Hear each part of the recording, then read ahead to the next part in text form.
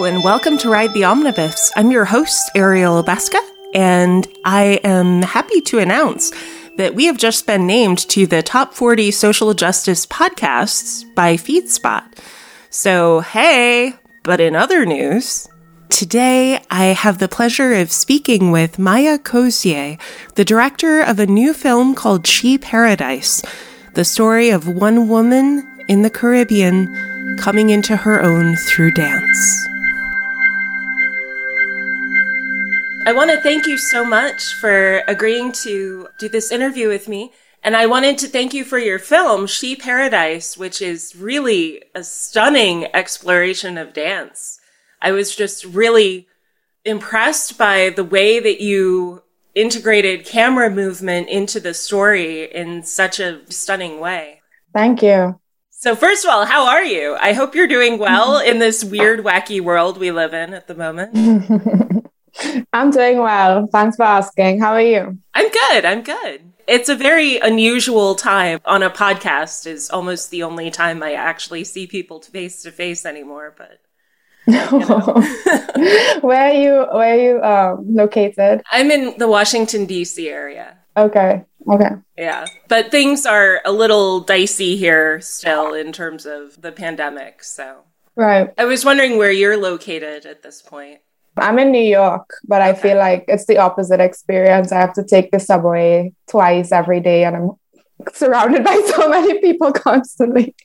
But it's not as isolating, but it's still really like hectic.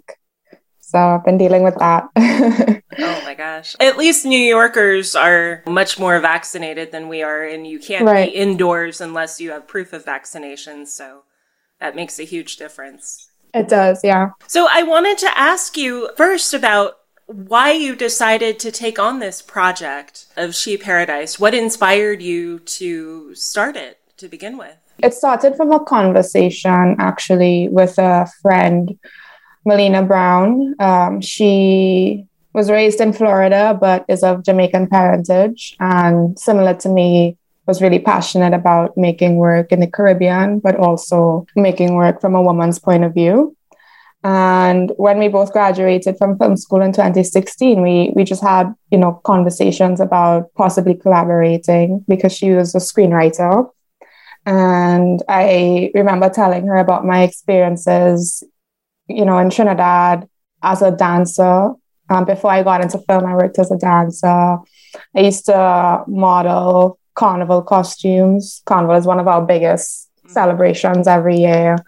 And I spent a lot of time in that entertainment space in front of the camera. But what was really memorable about that time is, the sisterhood that formed from that moment and how that informed my growth and still informs me to this day. And so it really just started from a conversation about telling a coming of age story from a woman's point of view, set in the Caribbean. And then from there, we just started having a lot of back and forth phone calls about the idea and developing the script. And in terms of the way that you explore dance within the film, how much did you explore that in your previous work before this film? My first film was actually about a dancer. I actually didn't know that I wanted to be a filmmaker. When I enrolled in art school, I had a background in painting and sculpture, and I was kind of interested in video art. And I remember I took a course in documentary filmmaking, and that was the first film that I made, and it was about my best friend who toured the US with the Universal Circus as a limbo dancer. And I went out to the circus and I spent a week with her, staying in the hotels and going backstage in the trailers and, kind of being in that environment with all the performers with my camera. I remember I shot it, I edited it myself. I did, it was just like a one-woman, very intimate kind of filmmaking experience. But there was something about the ability to tell a story that was so close to me and to be able to document something that was so intimate and meaningful that really excited me. And from then on, I think I submitted it to my first film festival, which was the Trinidad and Tobago Film Festival. And I got in, and from then I just, decided I wanted to continue making films. And that's where I put most of my focus. And then after that, I made a film that wasn't about a dancer. It was about a retired civil servant whose car gets mistaken for a taxi during rush hour in downtown Port of Spain. And it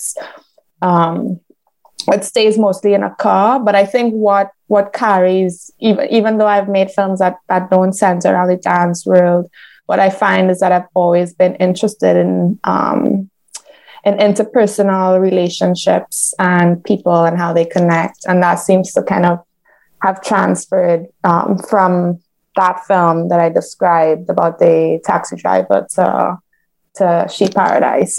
Really kind of, I think what stays is, beyond the dance is like that connection between the women and how they relate to each other and how, those dynamics of power play, within their sisterhood. And that relationship between Diamond and Sparkle in the film is really a fascinating relationship. I really was curious, is there this sense of sisterhood within the community where this was filmed? It seemed very genuine and very lived. Whose experience do you feel like informed it the most? Yours or your writer or the actors? Yeah, I mean, I think, the dynamic of the sisterhood was definitely one that was very familiar to me. That moment when I was 16, I was on a television show that was a Caribbean imitation of America's Best Dance Crew. And every week it would go on TV to come up with a new challenge. But within that sisterhood, even though there was so much growth and community from it, there were also a lot of tensions, and there was a unique dynamic in there that also, created conflict. But I think there's something about Diamond's kind of like more experienced, tough love energy towards Sparkle that kind of brings her out of her shell and allows her to be more, assertive in who she is. Mm-hmm. And I do feel like there is, I could almost think of our dynamic in the dance crew. There was always that, person who called the shots or who decided what choreography we were doing or what outfits we were wearing. Like there was always that kind of natural born leader. And I remember somebody describing Diamond as like a mob boss kind of authoritative figure in a way. And then, and then there's Mika, who's kind of the guardian angel, the friendly, supportive, friend. And it was just important for us to kind of capture all the nuances and the complexity of that dynamic. And you did such a marvelous job of capturing the individual characteristics in a loving kind of way. That was the thing. I think in a lot of films, Diamond would be portrayed in a very black and white, oh, she's just a grasping business person, as opposed to who she comes across as, which is a beautiful advocate, actually, for her friends and the women that she feels she's really protecting. And so I really loved how that came through in the script, but I also just was blown away by exactly the kind of subtlety you treat all of the women with in terms of the cinematography and the composition of the shots. A lot of times the camera feels exploitative when filming dance sequences, and you yourself sort of confront the fact that it's a very sexualized thing for women to be dancing in the first place. But I wondered how you were able to achieve a lot of those shots that are simultaneously so gentle with the characters, as well as looking at them as figures of entertainment. How did that dynamic work for you?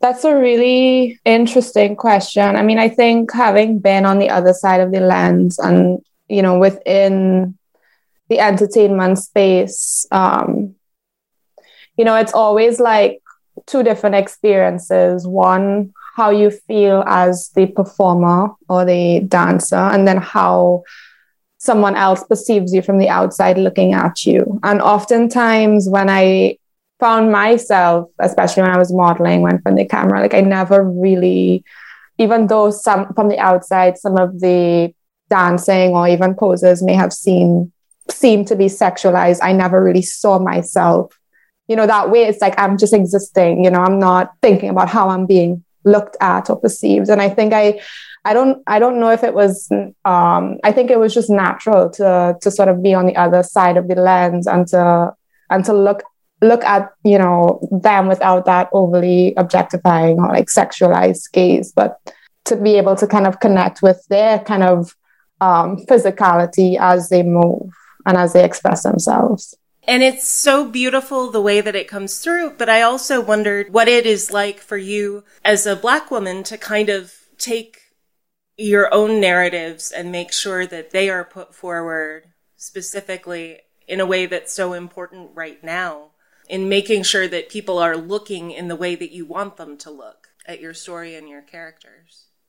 Yeah, I mean, I think, especially when we were writing this, it was just important that, we humanize the experience. I think a lot of times, dancers and people in that entertainment space are just kind of seen as background. And they're usually, they often even used as narrative devices. And so it was just kind of important, especially Black women. Like we've seen so many films where they're just kind of like the butt of a joke, and it's like, it was just so important to add humanity and add subjectivity to people who are usually just put in the background. And I think rooting it in Sparkle's subjectivity and her point of view was just really important.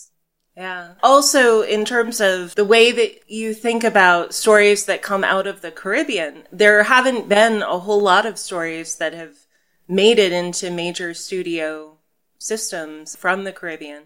And so I wondered, what do you see as being the most important takeaways for people as they see this film and are thinking through stereotypes? Yeah, I mean, it's tricky because as artists, especially as Caribbean artists, like as Black artists, we feel like, we have this responsibility to dismantle certain stereotypes and portrayals. And I think, to answer your question honestly, I think, we kind of wanted to present a story as honestly as possible. And I think that meant that some of the characters, even though we want to have nuances and make sure that they're fully rounded, like they also have flaws and they're also not perfect. And there's that moment where Diamond even, slut shames one of her friends and tells her, but he went into her bedroom, and it's like, so I think, thinking of the audience's takeaway from it, it's like, we didn't really set out to tell a moral tale and to say, this is how, we think you should live or the decisions you make, but we just really wanted to kind of capture feeling and the essence of life in that space and present it and hope that can sort of lead to interesting conversations, but really just present it with a kind of a raw honesty.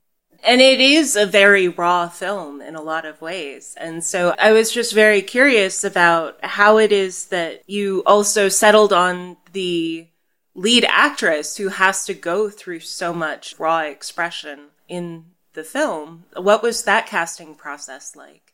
Casting Onessa, I mean, I think, I feel like I got really lucky with that, with finding her. I remember I found her for this short, actually. I did a casting call and, she showed up for this short, but she was just always like so open-minded and easy to work with, but she just captured this natural essence of the character that I saw on page, and it was just so exciting to have her walk into the room and embody everything that I envisioned, because she just has this like very calm energy. And even when the camera is around her and she has lights and makeup and camera and everything is on her, she still kind of keeps this really calm energy that was just so like magnetic. But I think I did explore a lot of other options for a long time. Like, over months I would audition multiple people, and then I just went full circle and I went straight back to her.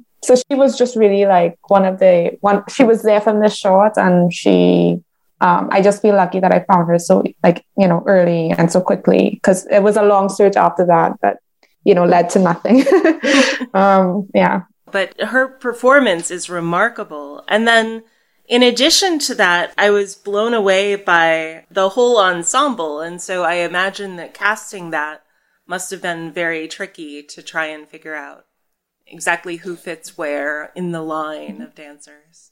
Yeah, because they were put together for the film. It wasn't like a group of women that knew each other before. But I do feel really lucky that they all gelled really instantly. And we had a long process of rehearsing, over, I think maybe over a month and a half before we shot, where we would just do table reads and read some of the scenes aloud and practice, and rehearse with the camera so that they could get very comfortable being, with the idea of filming. And the dynamic was just so effortless between them. Every rehearsal, it was just like everyone was joking and laughing and and finding that group. Yeah, we had to use unconventional methods. There aren't a lot of actors in Trinidad that you could choose from. So Mika, I actually reached out to on Instagram and asked her, do you want to be in a movie? And Shan, the woman who plays Shan, is someone I went to high school with. So she didn't really audition. I knew she would be a perfect fit for the role. And then Diamond, the woman who plays Diamond, auditioned. So it was a mixture of auditions, reaching out to people on Instagram, people I knew. When they all came together, it just gelled really beautifully. So I feel lucky in that way. And there's such a beautiful ensemble with the lighting and the makeup and the dancing. And it's really an incredible film, but not just for the aesthetic reasons, obviously, because it does have a lot of heart. And I want to thank you so much for your time and for this generous work. Thank you. Thank you. I wish you all the continued success I'm sure you're going to have as this goes around the world very soon. Thanks for taking the time to watch the film. I'm glad you enjoyed it, and thanks for talking to me. Thank you. Before you go, did you know that we're presenting at South by Southwest? Rabia and I will be talking about crafting a culture of accessibility in the film and TV industry. Please stay tuned, and we will share more about what's going on in Austin. Thank you for listening, and thank you for taking a moment right now to reflect with me on the history of the land you are listening on now. Whether you are stuck in traffic or sitting in your office chair, take the time to look up whose traditional lands you are on now and what treaties govern those territories. I record this podcast on the site of land stolen from the Manahoac people. I am grateful to work on this land, and I acknowledge that we need to protect and honor the history of the indigenous people from other tribal nations that have made innumerable contributions around the world. I share this in the hope that my listeners may join me in honoring our past, present, and future. Without this land, this earth, and each other, we are nothing. Before I go, please take 30 seconds now to leave us a 5-star review by clicking on Support the Show in the show notes. We don't want your money, we want your words. A simple RTO rocks my socks expands our reach and helps us keep bringing you great content. And connect with us on Instagram and Twitter, where we are at Omnibus Ride. You can also visit our website, omnibusride.com, where you can go to dive deeper into our content and learn more about the show. A special thank you to our amazing editor, William Dass. We truly couldn't do what we do without him or Danielle. Be well, be safe, and keep in touch.